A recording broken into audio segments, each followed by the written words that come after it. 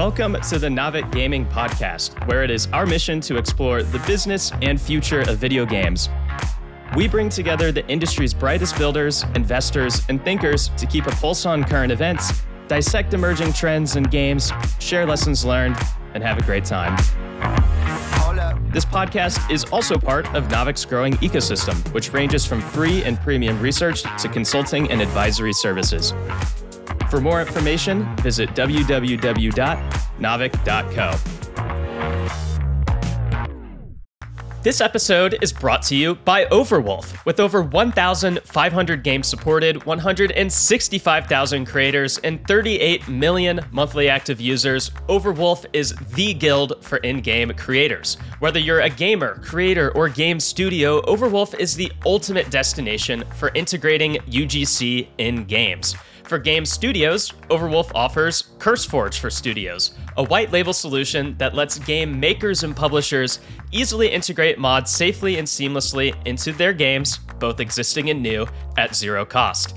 It's battle-tested by AAA studios and games, including Maxis with The Sims 4, Studio Wildcard with Ark, Take-Two Interactive, and others. For creators, Overwolf is the all-in-one platform that enables creators to build, distribute, and monetize in-game apps, mods, and game servers. In 2022, Overwolf paid over $160 million to in-game creators, proving that they truly value the talents and contributions of the gaming community. You can check out everything Overwolf has to offer at overwolf.com or check out the details in the show notes. And with that, let's jump into the episode. Hi, everyone. I'm your host, Aaron Bush, and today's episode, in many ways, is a part two to one of my favorite and one of our podcast's most popular episodes of 2023. Today, I'm chatting with Owen Mahoney, the CEO of Nexon. By now, you've probably heard the news that Owen is stepping away from the CEO role soon, which will mark an end to his decade-long tenure of market-beating performance at the company. It should be noted, though, that although he's sticking around as a board member and advisor, he's also handing over the reins while Nexon is on top of its game. Whereas many large publishers are currently struggling with growth, Nexon's latest quarter showed revenue growth of 24%, operating profit growth of 47%, and even MapleStory, which is in its 20th year, reaccelerated to 46% growth over last year. In our last conversation, we talked about how Owen leads Nexon, how to foster long-lasting virtual worlds, and how the company's leadership has built zones of innovation and anti-fragility into Nexon's corporate fabric. I'll link to that conversation in the show notes, and I really recommend checking it out if you haven't yet. But today, we'll reflect on Owen's tenure, what goes into developing talent, and double-click into how Nexon and others can unleash more innovation in the games industry. So, with all of that said, Owen, it's a pleasure to chat with you again. Welcome back to the pod. Thanks, Aaron. Great to see you. Thanks for having me. Yeah, so really enjoyed our last conversation. Really excited for today's. But I think just a good place to start is as you look back over your successful run as CEO, and congrats on departing while on top, what imprint on Nexon do you hope you left as your legacy? That's a really good question. I think what I have tried to do is, more than anything else, strike the balance, the dynamic balance that happens between managing large existing franchises for growth and then really developing a new business. And I think we talked about this a little bit last time, but I think any innovation company has this dilemma. And the dilemma is, I could just make today's business keep going, and there's a huge need to do that because you have to hit growth and you have to hit your near-term numbers. Your shareholders certainly expect it, and everybody else does as well. But you also have to think 5 years out or more, and you have to say, okay, where's the industry going? Where's technology going? What's the company of the future really look like? And I've observed companies around the world. I'm from Silicon Valley. I spent a lot of my adult life in Japan and Korea. And in those three regions, there's been companies that have handled that question about near-term growth versus longer-term success.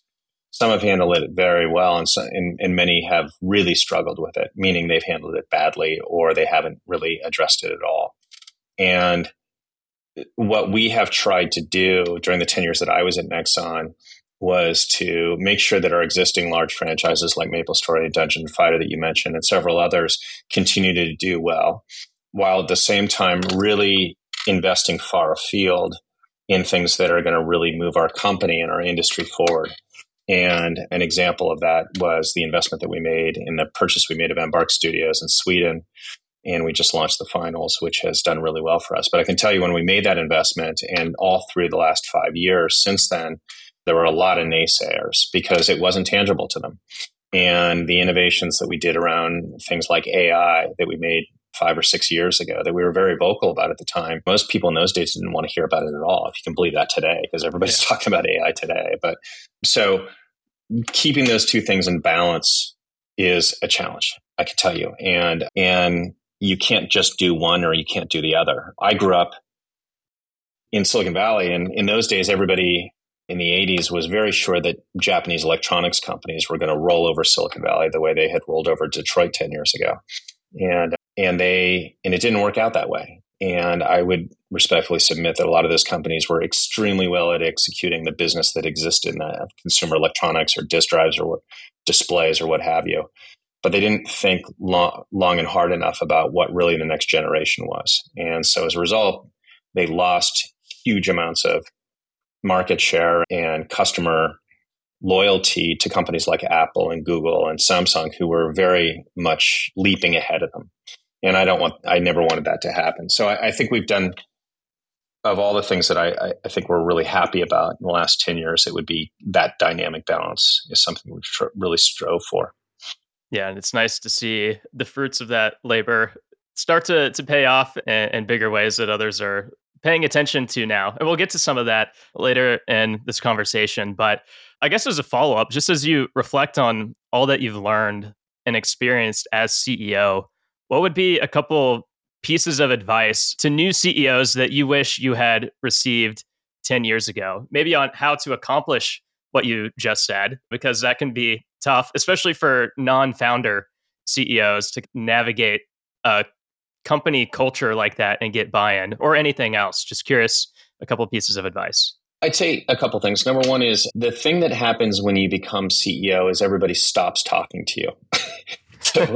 And I didn't really, I had a sense of this having talked to previous CEOs that I had worked for at other companies. And I sometimes had better information than they did just because we would talk about it around the halls, whereas they had to rely on formal reporting from their direct reports. And of course, when you get direct reporting, everybody's got an agenda. Everybody wants you to approve their budget or approve their plan or convince you of something. Whereas when you're just swapping stories around the hallways or over lunch, you get better information that way. So I'd say one of the things that I've really gained an appreciation for is how hard you have to work for the truth and get to information. It's as true in life these days as it is in a company. A lot of my meetings are about me asking questions, me asking the same question multiple different ways of multiple different people over the course of a day or a week. And you'd be surprised how hard it is to get to real information. And everybody's got a framing of an issue. I think another piece of the advice would be where I've observed other CEOs get tripped up is they sometimes will say something different to their shareholders than they say to their employees or to their customers. They'll talk about heavy monetization, for example, to their shareholders, and then it appears on Reddit, and customers read that and they get really ticked off. And I've seen that happen over and over again. I don't think it's a really good way to go about life, but also it's going to get you in trouble, of course, with your employees or with your customers when you start talking that way to shareholders. I think if you have a strategy that is going to please shareholders, it has to be a strategy that pleases customers, and therefore it pleases the type of employees that you want to get to do that great work. Because all this stuff is really hard to do. If you can't tell a story, if you can't communicate with all three groups in the very same way, then it tells you you probably have something wrong with your strategy. Again, monetization, for example, is a good example of this. And I would say that would be another big thing. The rest is probably 1,000 small things. I don't mean to be glib, but the one other thing I would say, though, is there are trends that go throughout an industry. I think you and I talked about this before. So if you think about the big trends that have happened in the last 10 years, so there's been, not necessarily in order, social games on Facebook and then social games on mobile. There has been esports, there's been VR, there's been cloud gaming, i.e. Google Stadia.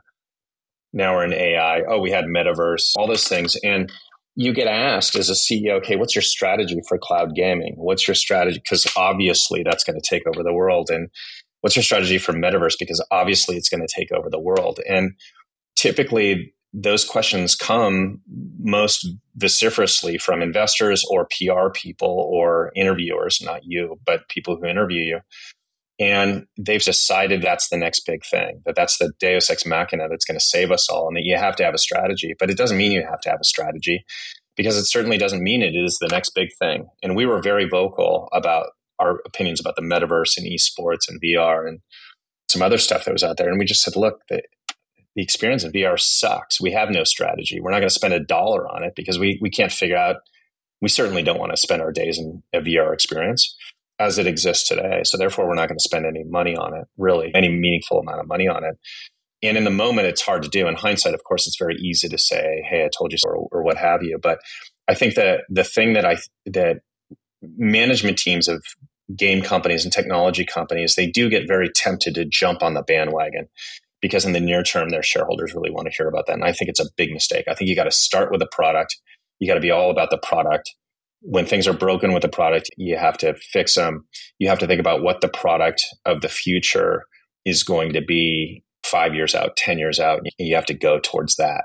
And whether or not anybody applauds you for it is quite irrelevant. In fact, if people are not applauding you for it, if they think that you're geeky and weird and they're laughing at you, then that's probably a good sign that you're ahead of the curve.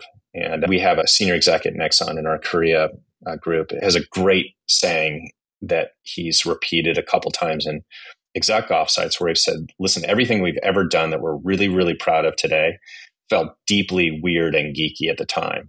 Meaning, like in the lunch hall in high school, you got laughed at, but then it turned out to be exactly the right thing to do. So I think keep your own counsel would be the advice, or the summary of the advice.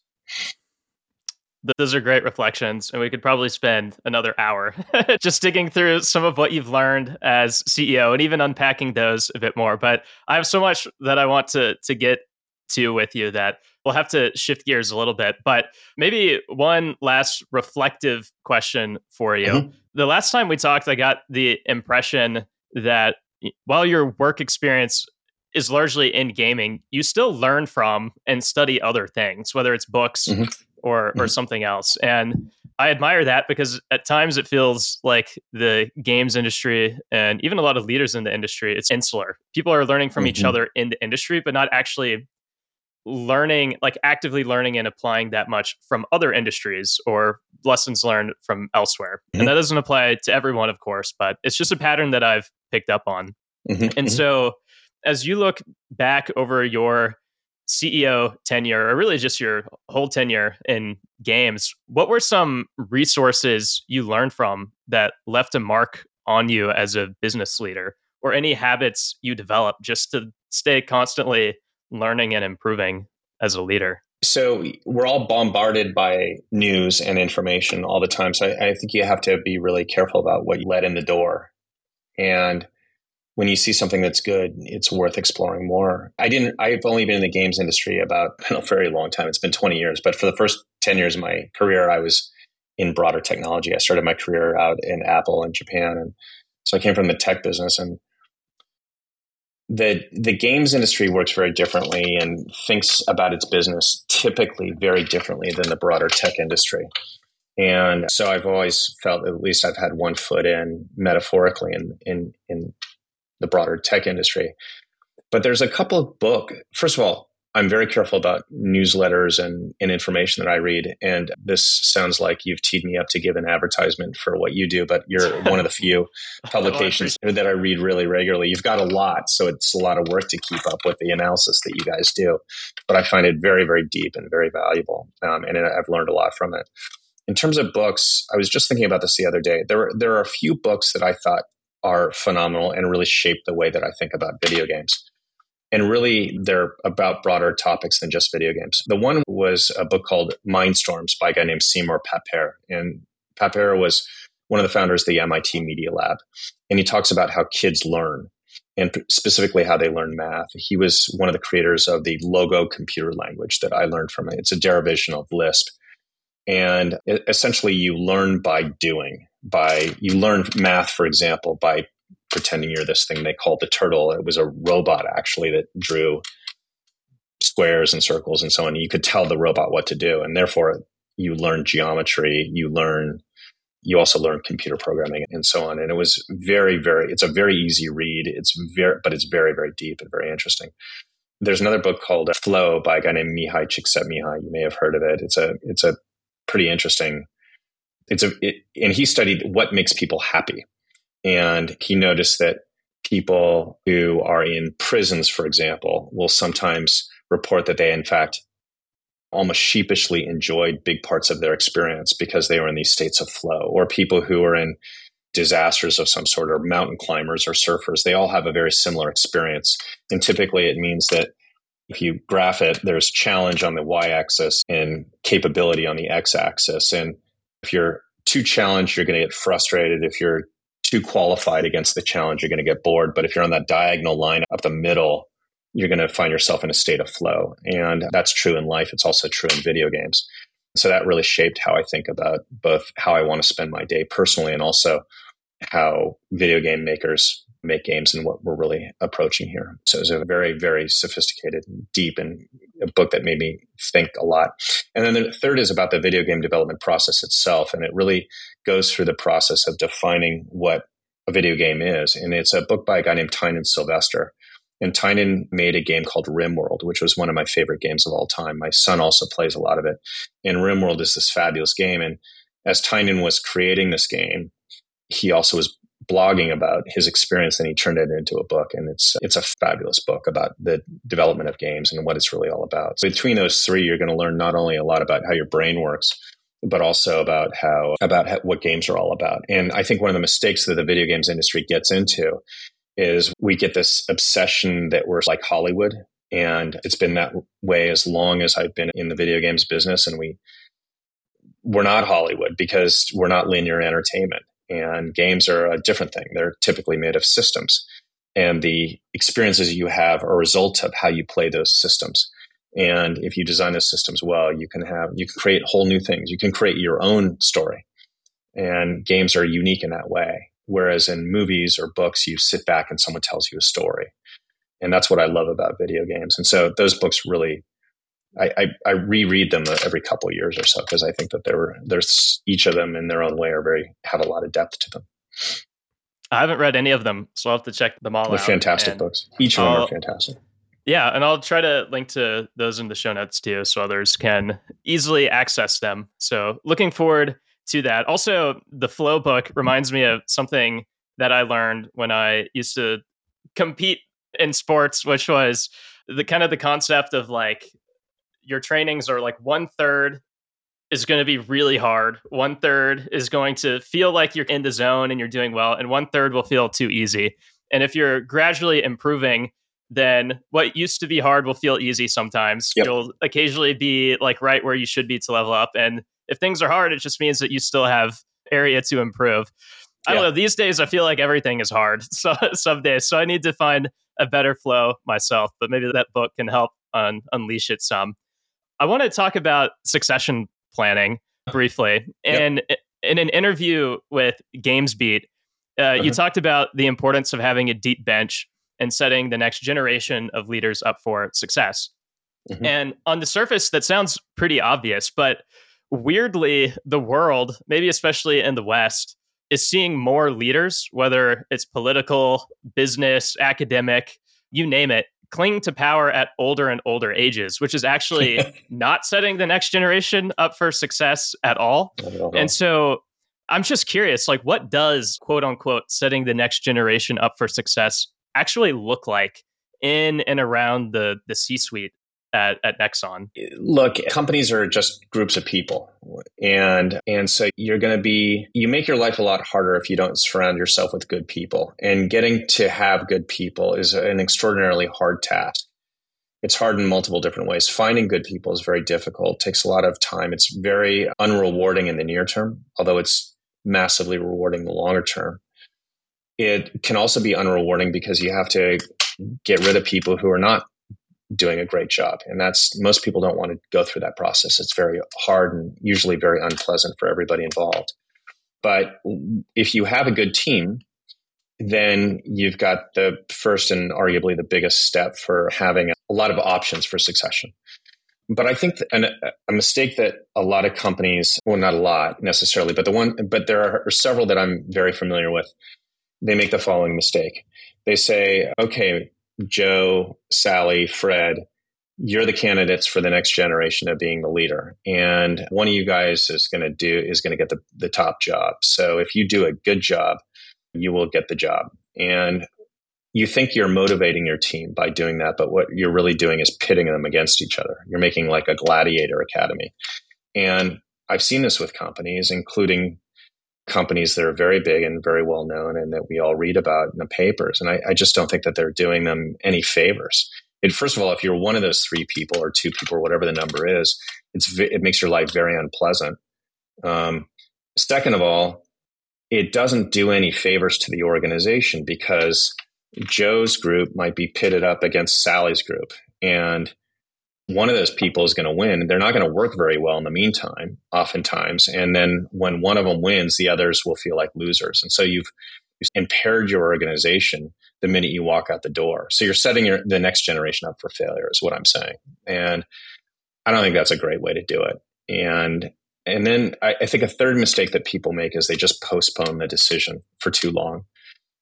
If the company's doing well, being CEO is a very nice gig. You get a lot of kudos and you get paid well, and a lot of people want to talk to you, and it can be really fun. It's a horrible job when things are not going well. I can tell you that. And because everybody's criticizing you and everybody takes pot shots at you, fair or not fair, they may not see the bigger picture.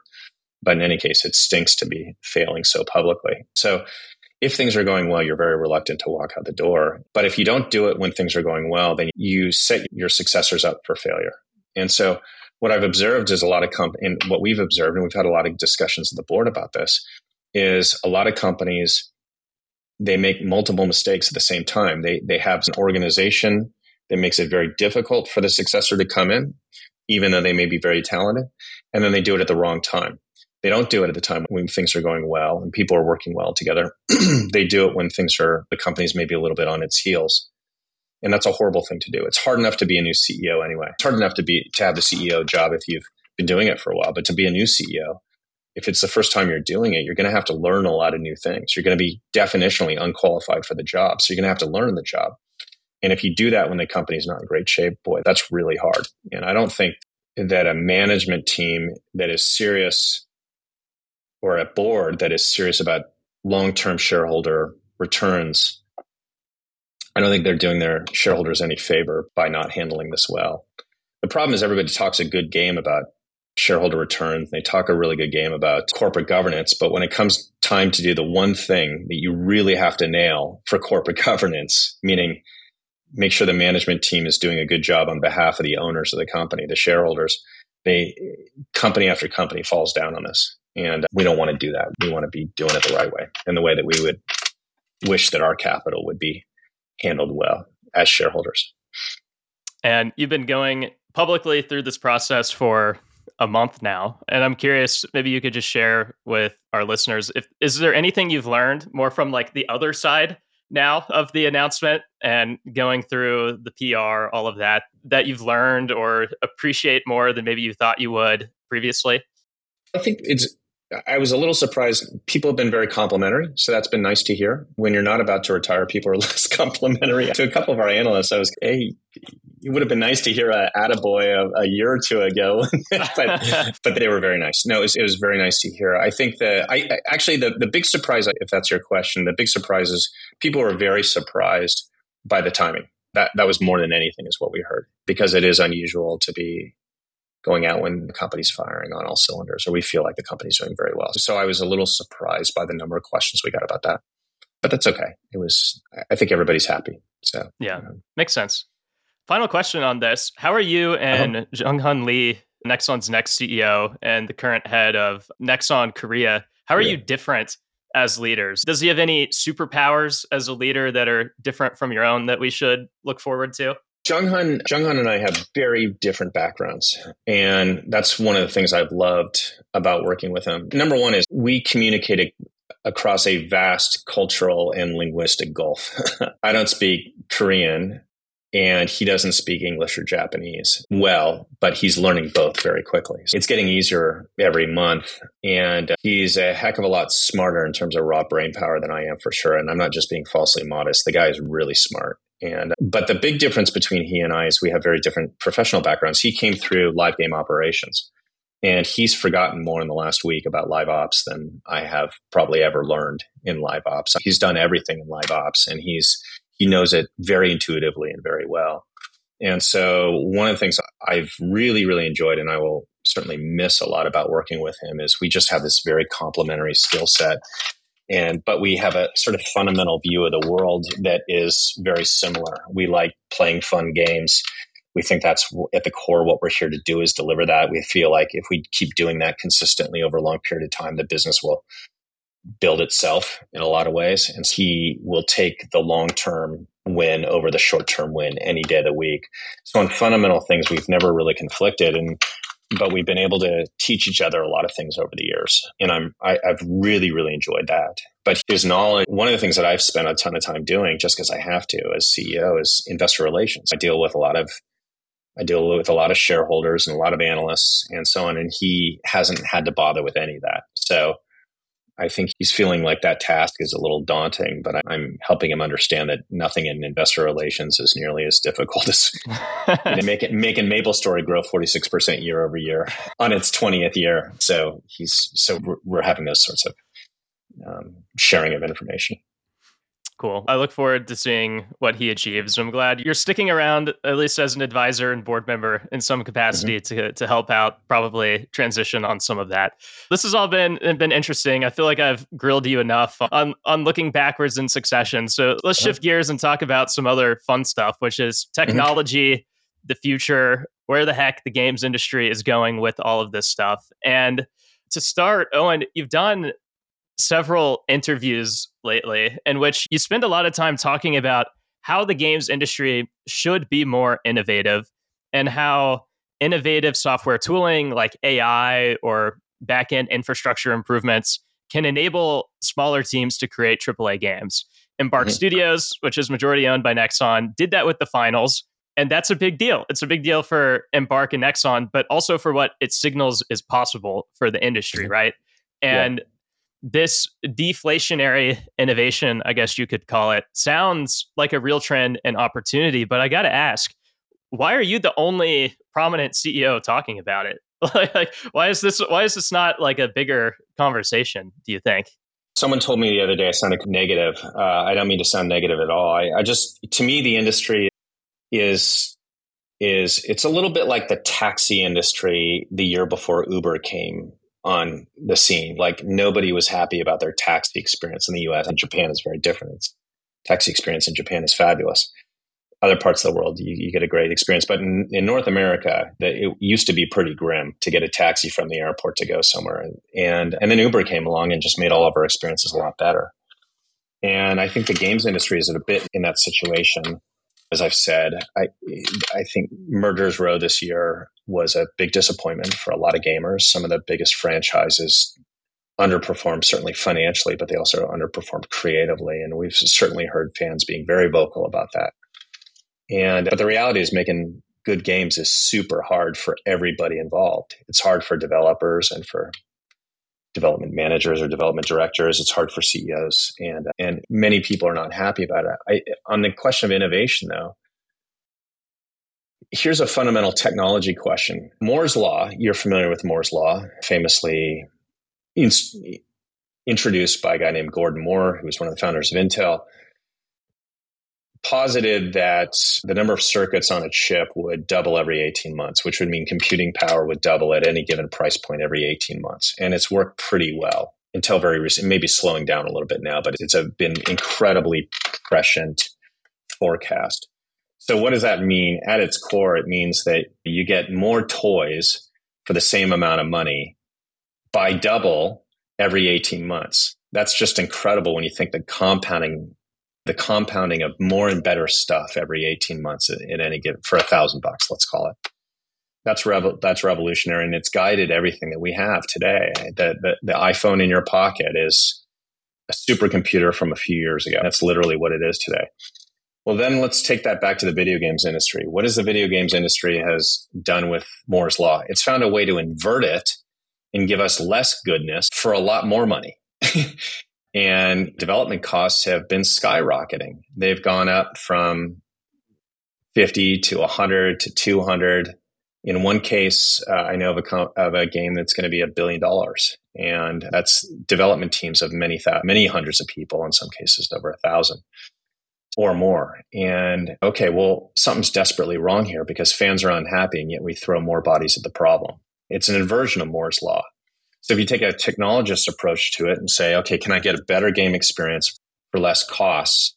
What would be the benefit? Well, obviously the near-term benefit would be less costs, and shareholders immediately, like when you say the cost word, they immediately get excited. But really what it is if you could have game development of a great AAA game with a very small team, you're going to have something that's probably a lot more creative because you'll get creative people together hacking up an idea and trying out stuff and saying, well, wouldn't it be cool if X happened? Wouldn't it be cool if Y happened? You're probably going to get a better product. And frankly, that's the reason we all got in the games business in the first place, is because we want to make cool stuff and have them make creative, interesting systems for us to play with. And then the game will emerge from the way that we play out those interesting systems. And every great game that I can think of that I've ever played has come from some small group of people, sometimes one person, in the case, for example, of Minecraft, that has created these really interesting systems. And they've then blown my mind with how deep I can go on those systems. And the games industry seems to have lost some of that. And I think that, among other things, it's just decided that it could throw bodies at the problem more, when in fact they could leverage software a lot more. And software is there to help creative people do more creative and interesting things. And I think we should be empowering creative people to do more stuff because they're going to come up with things that blow our minds. And so I'm very excited about this idea. And I think we've proven it out in the case of Embark. The team that made the finals was 75 people. 75. It wasn't 500. It wasn't 1,100. It wasn't 2,000. It was 75 people. So, and that's a AAA game. And it's super fun. I've been playing a ton of it myself. I will be playing a lot more next week with my kids. And I know a lot of other people are doing the same thing. So we ought to be doing a lot. We ought to be exploring that a lot more. But we sometimes have a hard time in our industry getting out of this rut that we're in of throwing bodies at the problem, which I think from a technologist perspective is a real mistake.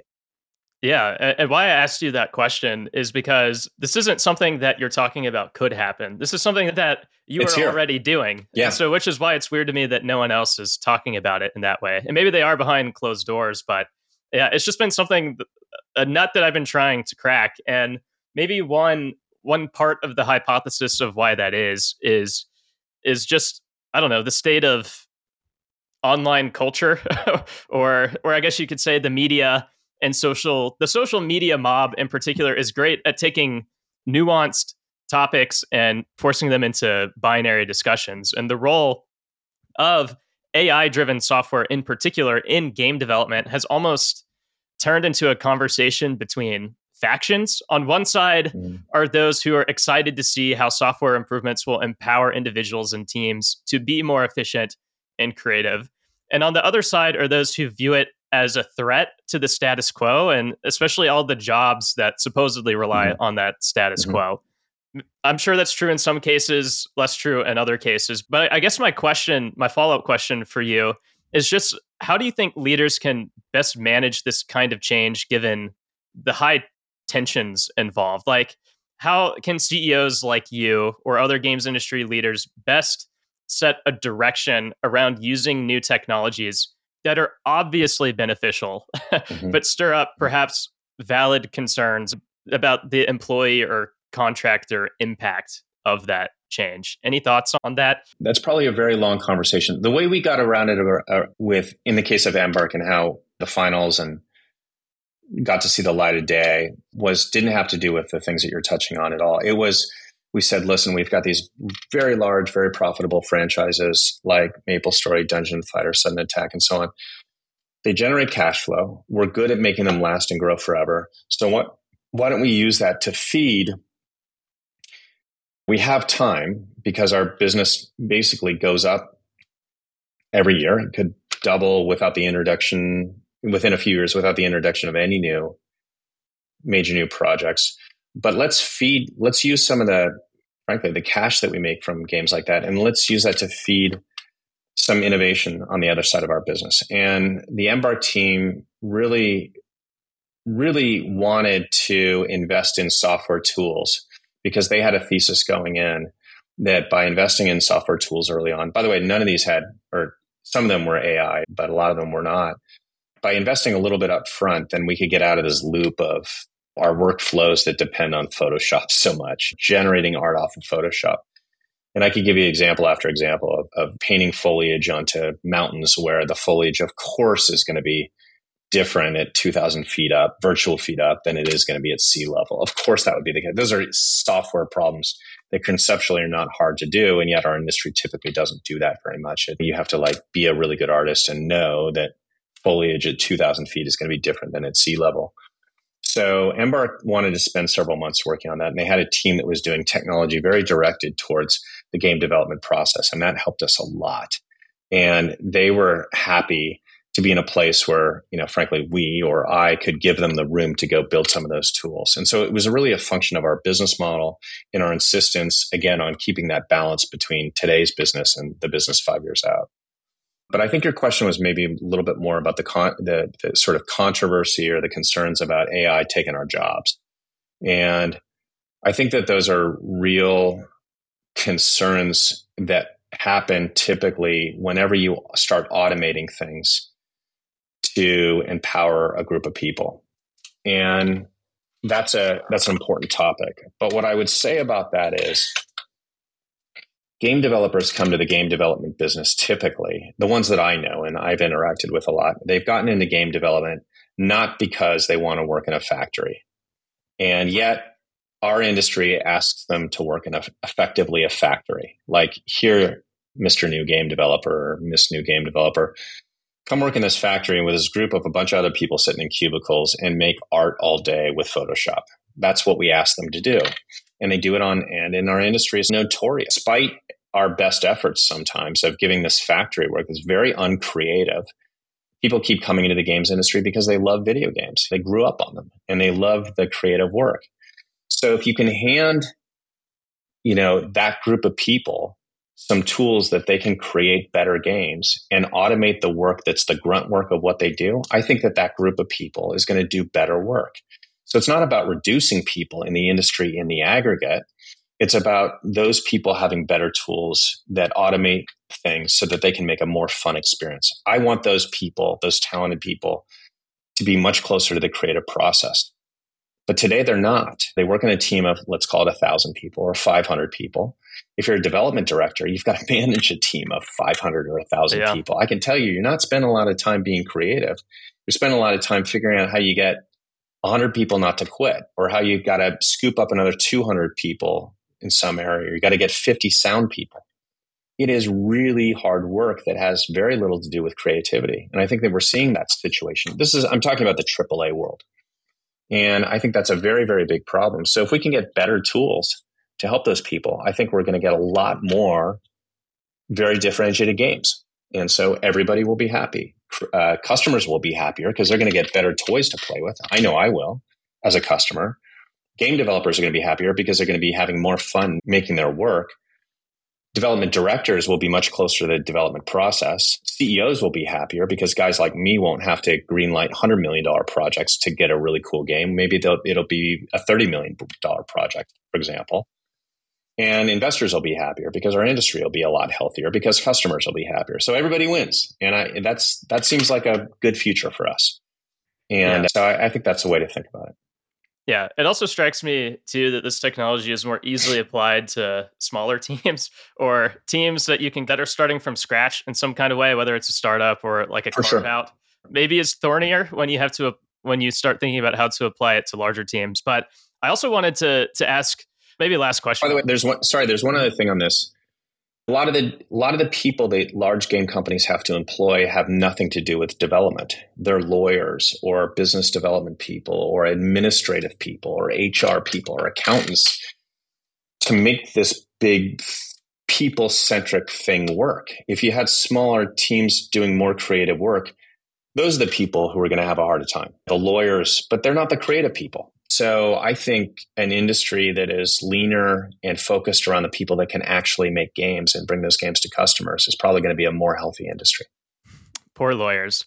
The last question I wanted to ask about this is obviously this deflationary trend is fascinating and it's very likely a big deal, but can you help me understand how you think this will all play out longer term, what the second order effects are? Because, for example, if it becomes a pattern that smaller teams at lower budgets can make AAA games, then presumably there will be more AAA games competing for players' attentions. And there'll be maybe a rise in the number of AAA games faster than the rise of the number of players or the playtime. So it just gets maybe more competitive.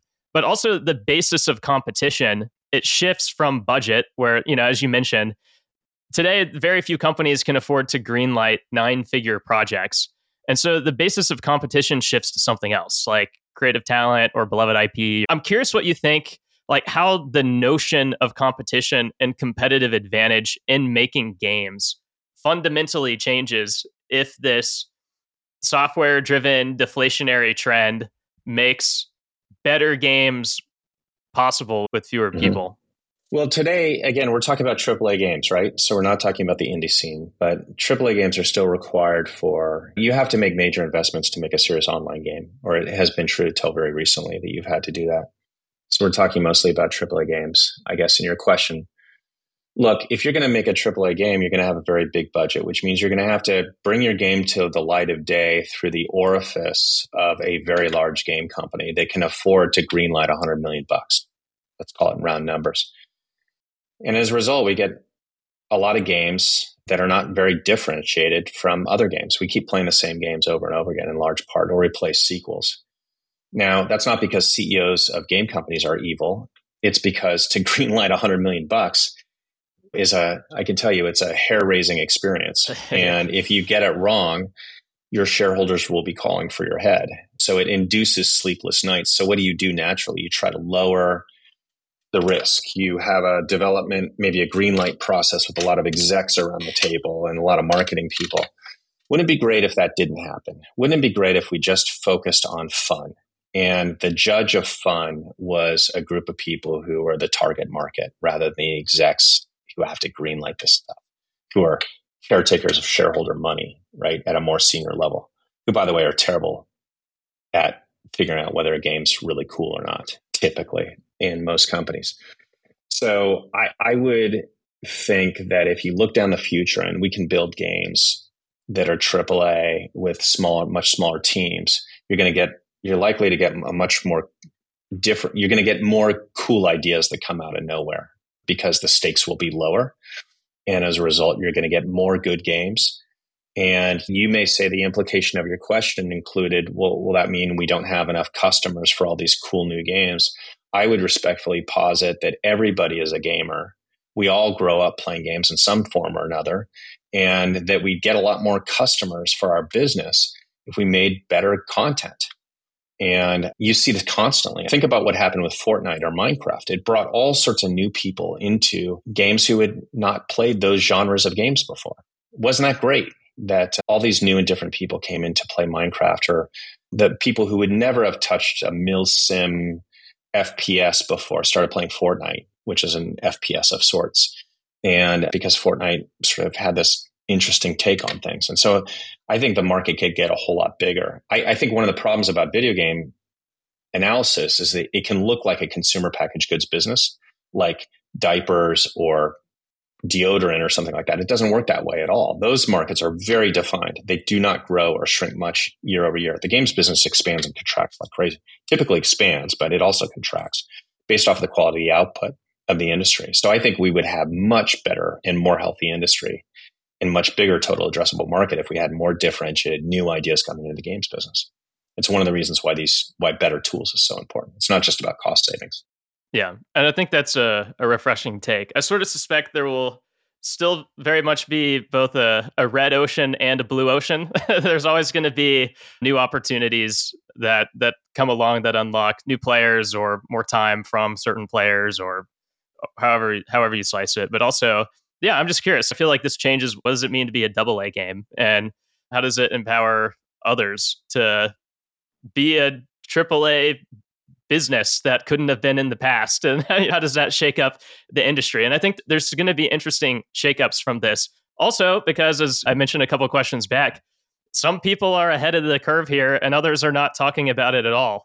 And I feel like that probably has some implication on how certain companies at least partially play out over the next few years. So it'll be interesting to see all of this unfold, but it's exciting to see the technological progress and see creative people figure out how to apply it in bigger and better ways. Lots to look forward to. I guess a couple last questions for you, Owen. I could talk to you all day, but I got to narrow in on a couple final questions. First of all, obviously, even though you're having conversations like this one about your departure from being CEO of Nexon, you're not done yet. You still have a few months left before you depart, I think in March. Although, of course, you'll stay on to some capacity.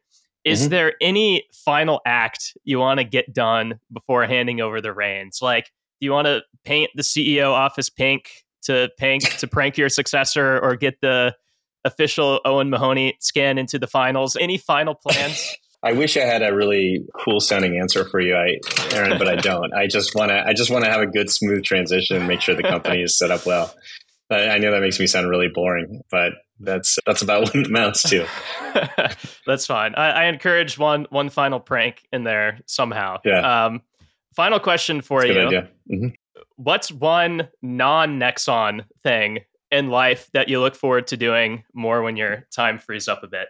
Well, I like to kiteboard a lot, and I like to ski a lot. I'll probably miss the ski season this year, but I like to kiteboard a lot. So I'm hoping to spend a little more time in Hawaii and catch up on some kiteboarding. But I also, a little more seriously, I've always been sort of a hobbyist coder since I was a kid. Never serious, and I wasn't trained as an engineer, but I wish I was. I hope to spend some time. I'm calling it my postgraduate year, but spend some time on 3 topics. Number 1 is really getting serious about Python.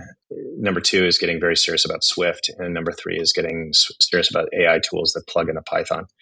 It's one of those things where you really don't understand it until you go deep. So, and to go deep means you have to be able to build stuff. And so I'm hopeful that I'll be able to spend the time to really, it's required to go deep enough on those, because I find them both really fun and really valuable. I don't think there's so much going on in the industry right now. I don't think it's going to be a year. I think maybe more like a quarter.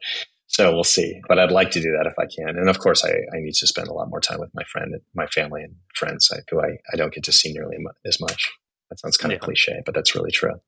Yeah. You've had a really great tenure, Owen, at Nexon, and clearly have learned a lot throughout your career. And so thank you for sharing your insights and learned wisdom with all of us. And I know you'll be sticking around in some capacity. You're still clearly going to be in the weeds of learning and thinking up whatever is next. So look forward to hopefully staying in touch and cheering you on for whatever's next. But thanks again for hopping on today, and best wishes, Owen. Thank you. I really appreciate it. It's always great talking to you. If you enjoyed today's episode, whether on YouTube or your favorite podcast app, make sure to like, subscribe, comment, or give a 5-star review. And if you want to reach out or provide feedback, shoot us a note at podcast@naavik.co or find us on Twitter and LinkedIn. Plus, if you want to learn more about what Naavik has to offer, make sure to check out our website, www.navic.co. There, you can sign up for the #1 games industry newsletter, Navic Digest, or contact us to learn about our wide-ranging consulting and advisory services. Again, that is www.navic.co. Thanks for listening, and we'll catch you in the next episode.